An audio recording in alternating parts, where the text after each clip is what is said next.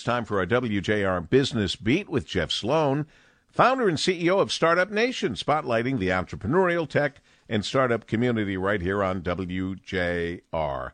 Good morning, Jeff. Good morning, Paul. The connectivity between businesses and customers has never been stronger than it is today.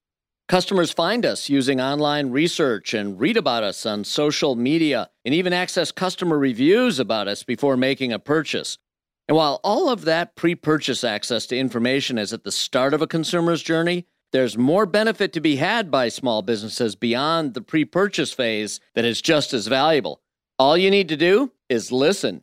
Now, I'm not talking about the literal activity of listening. Rather, I'm referring to all of the invaluable feedback available to us through the reviews and comments available online.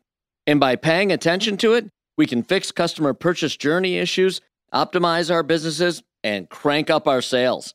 What is now known as the feedback economy is driven by the fact that the web and social media serve as a soapbox for anyone with an opinion about any product, company, or concept. And that includes the good, the bad, and unfortunately, for some of us, the ugly. Look, if you aren't meeting with today's demanding customer expectations, they're going to talk. And more than anyone else, you need to be the one hearing it. It can be unpleasant at times to be confronted with negative reviews and comments, but you need to bite your tongue, take it all in, and fix those issues that seem to be coming up regularly. If you do make paying attention and listening to what your customers have to say, you'll drive more sales.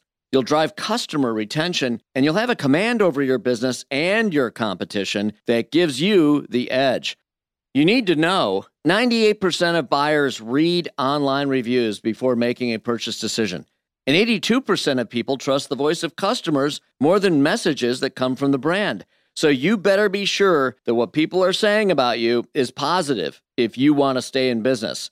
The bottom line? Put customer feedback to work for you and your business now. I'm Jeff Sloan, founder and CEO of StartupNation.com, and that's today's Business Beat on the great voice of the Great Lakes, WJR. This segment brought to you by Dell Technologies.